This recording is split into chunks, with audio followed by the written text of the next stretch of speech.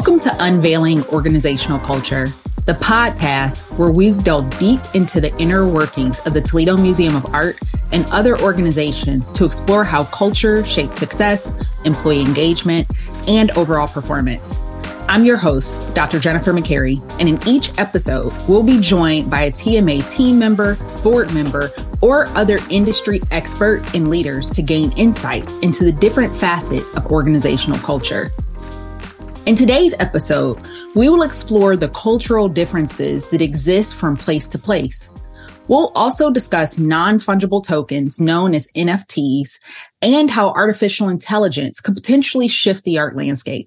To shed light on this topic, we've invited the first artist out of Africa to work in the NFT space and digital artist in residence at TMA, Osinachi. Welcome, Osinachi. Thank you, Jennifer, for having me. Of course.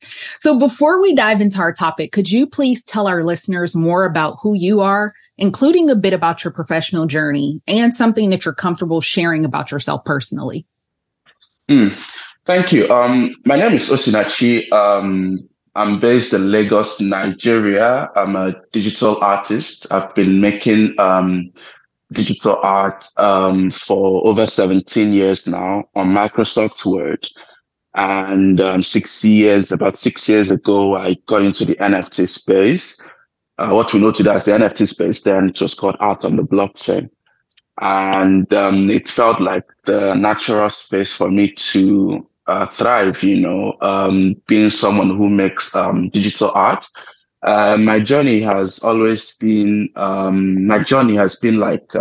it's been about me looking for opportunities in the early days, as an artist, trying to express myself and trying to get traditional arts institutions, galleries specifically to take on my work and show my work.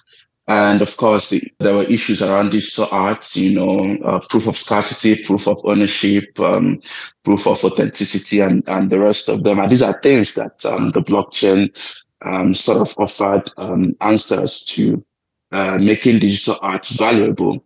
And so my story in the art industry is more like being at the right place at the right time. Right. Getting into the NFT space, being able to reach collectors through the help of the blockchain, being able to also make an entry into the traditional art space, right? Collaborated with 154 Art Fair, with Christie's, Bonhams. I've had my work shown at different art fairs. I've collaborated with various galleries. I have my work in the Buffalo AKG Art Museum. And right here in Toledo, I'm collaborating with the Toledo Museum of Art in a pioneering digital artist in residence program, which also ties into my work of bridging the Web3 space or the NFT space and the traditional art space. And I guess that's the fun fact about me. Maybe the second fun fact would be that those who know me know that I don't like to drive with my shoes on. What about driving with your shoes on? Don't you like? I think I want to have that connection with the car, right? And so I take off my shoe to be able to do that. Okay. It gives me better control. Okay. All right. Great. Thank you. So, I like to always have guests define organizational culture. So let's start with your definition of organizational culture. How would you describe it? And what are its key components? Well, organizational culture, I think it's more like, it's sort of, I would define it as a pattern through which power responsibility flows, in the organization down to the last level of an organization. When you come into an organization, of course, you have the main person there who is heading the organization. Could be the chairman, could be the CEO, could be the director. And then the director sort of pushes down the responsibilities and sort of hands out to every other person below them their responsibilities, and all of this flowing down and funneling down and handing down of responsibilities have to do with actualizing the objectives of an organization. That's the way I see it. My academic background is library and information science, and I was privileged to work in an academic library, having the university librarian at the top of that, and being privileged to also be close to her, seeing how she worked during her tenure. That was what I observed in terms of how I see that term. Thank you. So, we met several months ago. You were just arriving to the States for the first time. And now that you've had several months immersed in American culture, what would you say are some of the major differences between the U.S. and home? Let's see.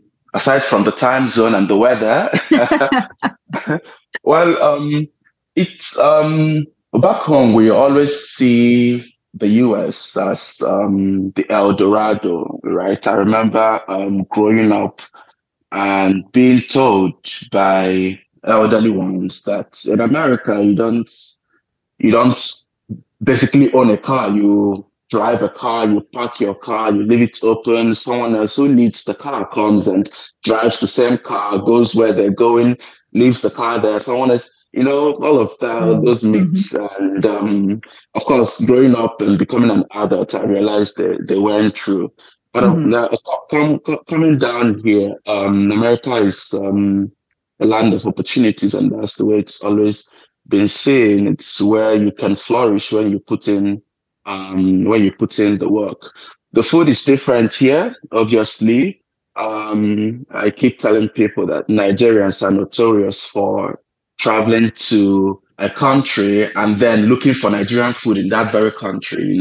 They're hardly open to trying out new foods and all. But here, I've had the privilege of exploring American food, and I can tell you that there are some of them that I like, thanks to people who have made recommendations and, all of that. But then America, it's very large to the point that, and I was surprised, shocked almost by how large this country is. In terms of you go from one place to another place, and there's a sharp contrast in terms of the people's behavior, the way the people relate with you, in terms of the food, also in terms of whether we're talking about traffic or we're talking about just general living. I've been to New York, I've been to Los Angeles, right? I've been to Buda, and all of these places have their own uniqueness. Of course, I'm in Toledo, and all of them have their own uniqueness. The sharp contrast is visible. I've been someone who always sort of consume American culture through pop culture, through entertainment. So there wasn't really much of a shock, right, in terms of what I was expecting. But then there are really differences, like I said, in terms of food and people's behavior, the way people drive on the road, and all of that. Lagos, especially, it's like New York, right? And Toledo, it's like Enugu in the eastern part of Nigeria, where I studied. And Los Angeles is like, say, another state in Nigeria. And so these are the similarities that I've seen between the countries and the differences also. Thanks for that. It is always crazy to me how different it is from place to place. I enjoy people watching and observing how things differ. So let's bring it back to TMA. So the mission is to integrate art into the lives of people. Why do you think this is important? Well, art is important because I think that art serves as a vehicle, that carries our humanness, carries our humanness as a people. And what I mean by that is that, like we were just talking about, going from place to place. When you go from one country to another, you are most likely going to meet a different culture, going to meet a new culture. And within that culture, you have stories within the culture.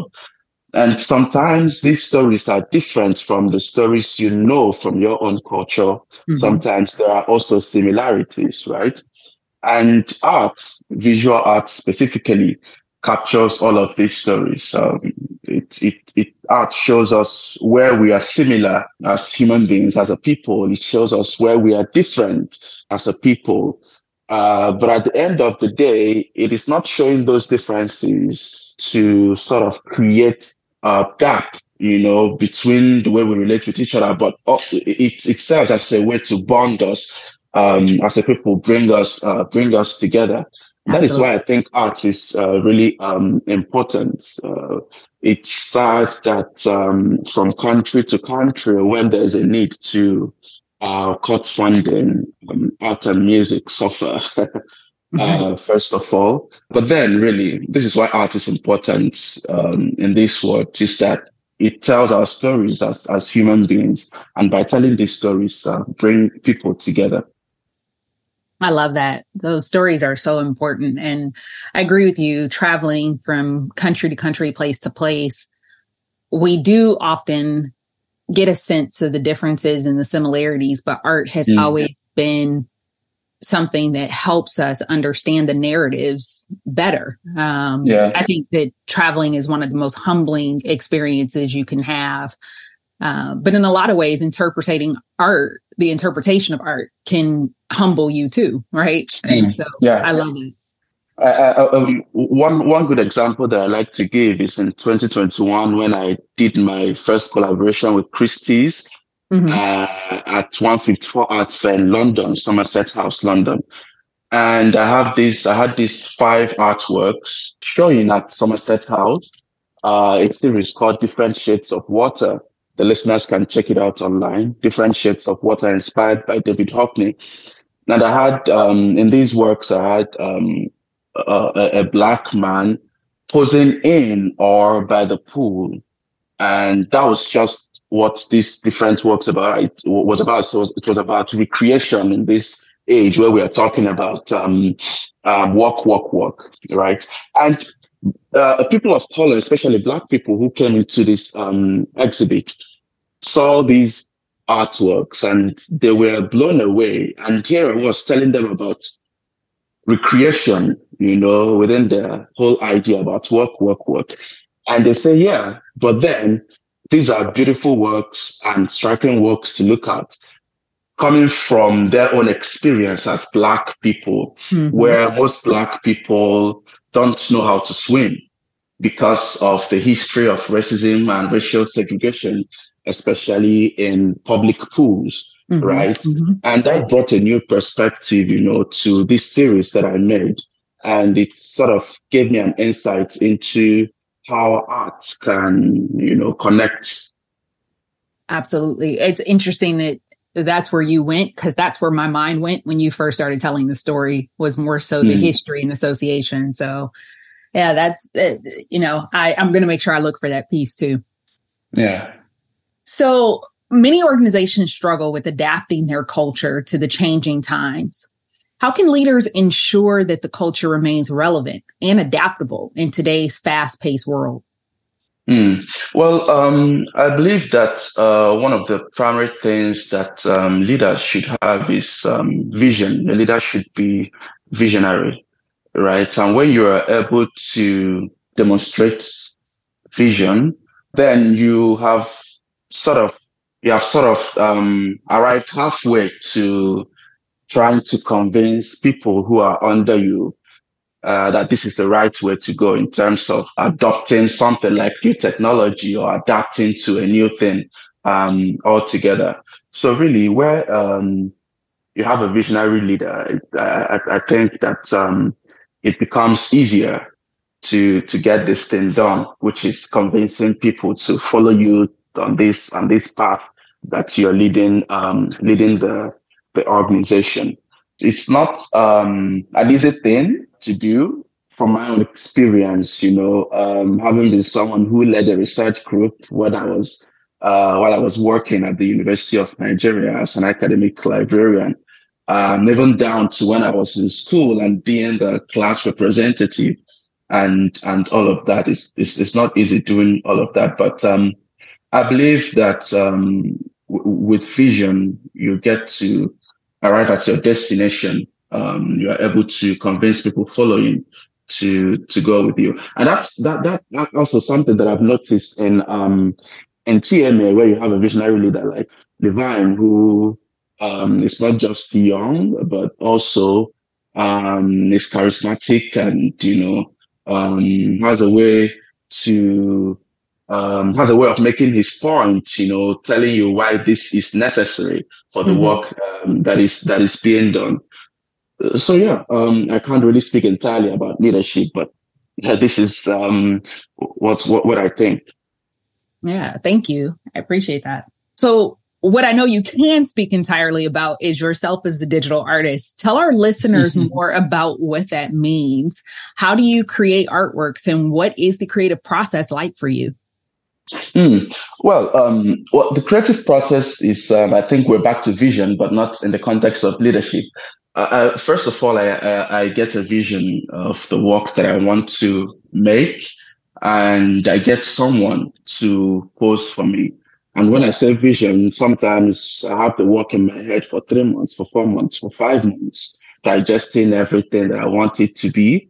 And then when I think it's time to get to work, I get someone to pose for me. Most of the people who pose for me are my friends and acquaintances. I'm a bit shy, when it comes to going out there and asking someone to pose for me. So I usually use my friends and acquaintances, and sometimes I pose for myself. Once I have that, I have that as a reference image, the picture that I've taken, and I get to work on Microsoft Word on my laptop, using the reference image to start the painting Microsoft Word, adding things that are not there in the reference image, adding elements that I think would make the work what it should be. And at the end of the day, the work becomes as it wants to be. Working on a piece could take as much as 5 days, could also take as little as, say, 3 days. And I'm not talking about 24 hours in one day, right? I usually start working at 11 a.m. or 10 a.m. And when I can help it, I stop working at, say, 3 p.m. or 4 p.m. But when I can't help it, it takes me to as late as 6 p.m. or 7 p.m.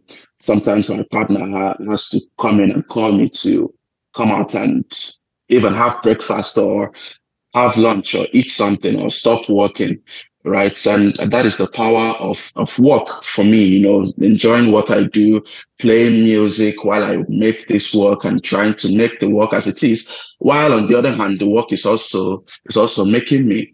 And once that is done, I believe the work is ready, always as a JPEG or a PNG. Those are the five formats because I'm working digitally.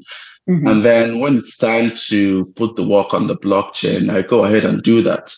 And I guess it's ready to be collected by whomever is interested in the work. That's basically my process in a nutshell. It's so fascinating. I was blown away when I first learned that you create using Microsoft Word. It's incredible. Thank you. So NFTs are still fairly new to people. Can you share why you chose to use NFTs to sell your work? Well, I talked earlier about the difficulty I had in trying to, be accepted in the traditional art space as a digital artist. And of course, these galleries told me, yeah, your work is beautiful. We love your work, but they are digital. And of course, what they were making reference to were, the issues around digital art. If a collector came into the gallery and wanted to buy a work that is digital, what is the proof of authenticity? What is the proof? Where is the proof of, ownership and so many other things, and so it was the blockchain that actually came and gave answers to this. And by doing that, it sort of empowered digital artists across the world. And that is why I just entered the NFT space naturally 6 years ago. For me, it felt like a space where I had a chance to make something out of my work beyond just posting my work on Instagram and getting positive comments and likes, from people. I, I say to myself, if I could make, $1 from each work that I've made, then that would be something for me as an artist. I would think to myself that I'm onto something. But then it turned out to be something even bigger than what I had dreamed about or envisioned. When I entered the space, I'm surprised at how big things have gotten. I'm surprised by how far my work has gone. I was at a conference the other day that had to do with so many things, not just art. And someone came to me and they said they love my work, and this person doesn't work in the art space, right? And this was in Los Angeles, of all places. And I had to, at that point, understand that it's really gotten huge. Is bigger than what I thought it was going to be a few years back in terms of my career, in terms of where I wanted my work to be. And I'm super grateful for that. That's amazing. With so many changes in the art landscape, what role do you believe leaders play in helping their staff and others embrace change, specifically as it relates to new technology? Well, it's difficult for people sometimes to accept change, right? I believe that in trying to get people to accept change, and you believe in something as a leader, then you should demonstrate to your followers, right, the need for this. You should make a point for this, for whatever you're advocating within the context of the work that you're doing. And for example, in art and art history, we've seen different technologies come, and we've seen pushbacks, and we've seen that at some point the pushbacks stopped because people started to understand what that technology could do within the context of art and art history. An example is photography. When photography emerged, and people were like, "Oh, painting is dead." No, painting didn't die. When also institutions like museums started taking photography seriously and bringing them into their collection, I would imagine that at that time, some people were like, "Why are you doing this? It feels like you are messing up what it means to be an art institution." But a few years down the line, photography I don't think there's any museum in the world without a collection of photographs. Right. So photography has found its place. And that is where we are now with NFTs as a technology within the context of art. Right. So there's a bit of pushback. There are people who aren't so optimistic or open to the idea of NFTs. And I love it that in my work, I'm able to demonstrate why this is important within the context of art and art history. I think in some ways it makes me a leader, right? But then coming to the main idea of a leader, it is actually to demonstrate and convince that is the best you can do. The best way to convince people is to demonstrate and give them an example from the past and tell them that this is where you are at this moment, but this is where you should be going because this is why you should be going there. And if you are able to convince 6 people out of 10, then you've certainly done your job well. And somewhere down the line, the remaining 4 will fall in place. Yeah, 6 out of 10 is pretty good. So yes. So you just started to kind of touch on this, but we've pretty much all seen an example of AI generated art. And this has raised the question around the role of human artists in the creation process. Do you believe that AI generated art has a space in museums? And if so, what might that be? I believe so. I believe so because we have in the NFT space, there are of course different artists who are working in different ways, and there are of course those who might call AI artists or people who program AI to make art. Some of these artworks are generative artworks and the likes of them. And I believe that, yes, just as I said, within the context of art history, that art made by AI has a place in the museum, for example, has a place in art galleries, has a place in private collections, and so on. If not for the aesthetics of these artworks, if not only for the aesthetics of these artworks being made by AI, but for their significance within in art history within the context of art, because that is what museums are there for as art institutions, right? It is to capture what is happening when that thing is happening so that a few years or a few decades down the line, people who are existing, say, decades away from now, will be able to have things or elements with which they can look back at the time when this thing was emerging, for example, AI, and say, yeah, this work, for example, was made by AI 30 years ago or 40 years ago.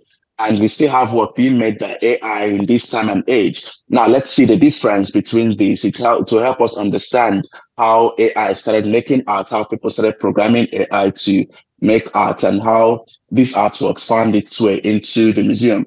So museums serve as custodians of art and culture, right? And in that sense, certainly, I don't see the reason why there shouldn't be artworks made by AI in the collection of museums, at least for the purpose of capturing this thing that is happening in the history of art. Thank you. Yeah. So I want to go back to TMA's mission. We were talking earlier about the mission being to integrate art into the lives of people. What are some ways you believe we can measure how we live out our mission? Let's see now. How do you measure that?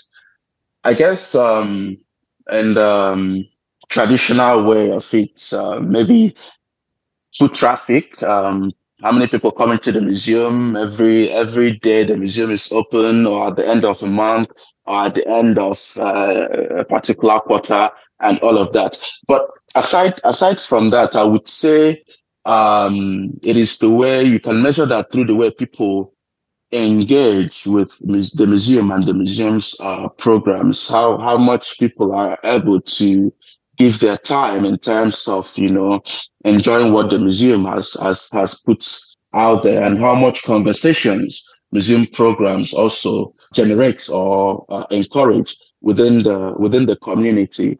It's like I've met so many people since I came to Toledo, and about 90% of them have told me that growing up, the museum was a central part of their lives, right?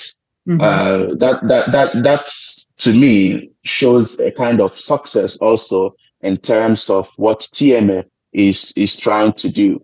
Now, within the context of this residency, I would say that if we get people in Toledo who are not just members of the museum, right, to start talking about NFTs and what NFTs mean for art in this time and age, then it would be seen as success, if you ask me, because at least it is bringing about a kind of orientation, it is bringing about a kind of education, and that is success for me.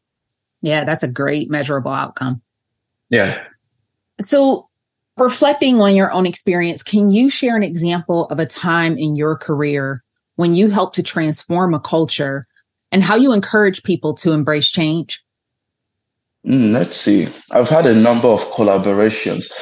Well, I guess that looking back now, most of the collaborations I've done, especially with those in traditional art space, it's all about encouraging people or getting people to accept change, and the change we're talking about is that NFTs have a place in the context of art, contemporary art, right? I've done this collaboration with 154 Art Fair, like I said. I've had my work shown at Art Basel, also shown at Basel, Miami. I've had my work in different I've collaborated with a Nigerian music producer who is legendary. His name is Don Jazzy, to drop a collection of NFTs, demonstrating how NFTs can also help in terms of if you are a recording artist, a musician, then this is what you can do with NFTs. That was basically what I was trying to demonstrate through that collaboration. So I've had quite a number of them, but I'd say the biggest for me was the collaboration with Christie's in 2021, which was the first time they sold NFTs in Europe, right? Mm-hmm. And Europe being as conservative as it is, I had people coming to the Somerset House, seeing these artworks and asking questions about these artworks. And I enjoyed having conversations with these people because most of them confessed that they didn't know that NFTs could be like this or could be these artworks they are looking at. What they've always seen in the media at the time or been told about, when it comes to what NFTs are, were the collectibles that we hear about, like CryptoPunks or CryptoKitties, Nibits and Punks and the rest of them. So seeing those artworks for them really changed their understanding of NFTs in a positive way. For me, that's a big win. That's awesome. Yeah. Thank you, Osinachi, for sharing your valuable insights on art and culture. Before we wrap up, do you have any final thoughts or advice for our listeners? I would say to our listeners, digital art made with authenticity, has a valid place, amongst other forms of art, whether you're talking about traditional paintings or performance art and the rest of them. And NFTs serve as a technological tool to bring value to digital art. I mean, there's the aesthetic value. Aside from the aesthetic value, the blockchain has sort of created even more value, added more value to digital art. And NFTs as a technology sort of captures that and has helped artists like myself make something out of what we are doing. I do art full time, right? And I enjoy it. And I love that people love what I'm making. I'm not just creating art for use by corporate organizations who will pay me a token and then the next day I would go hungry. But I'm making the kind of art that I want to make. And people are appreciating, what I am making. So you need to understand that is where we are at now in art history. And this is basically history in the making. So go out there, explore the works of other digital artists in the NFT space. If you're a collector, collect. If you're someone who likes to talk about art, find your favorite art, find your favorite artist. Talk about them to other people within your circle. And that is the way you become a part of art history. That is the way you become a part of the conversation. I love that. Such great advice or thoughts that you just shared. And, your career has been incredible so far. And I can't wait to see where you continue to go because you will absolutely be in the history books when people are learning about art. Thank you. Thank you, Jennifer. Yeah. So that's all for today's episode of Unveiling Organizational Culture. We hope you enjoyed the discussion and gained valuable insights into the world of organizational culture. If you've enjoyed this episode, be sure to subscribe to our podcast and leave us a review. Don't forget to share this with your colleagues. For more resources and updates, visit our SharePoint site. Thank you for tuning in, and until next time, be well.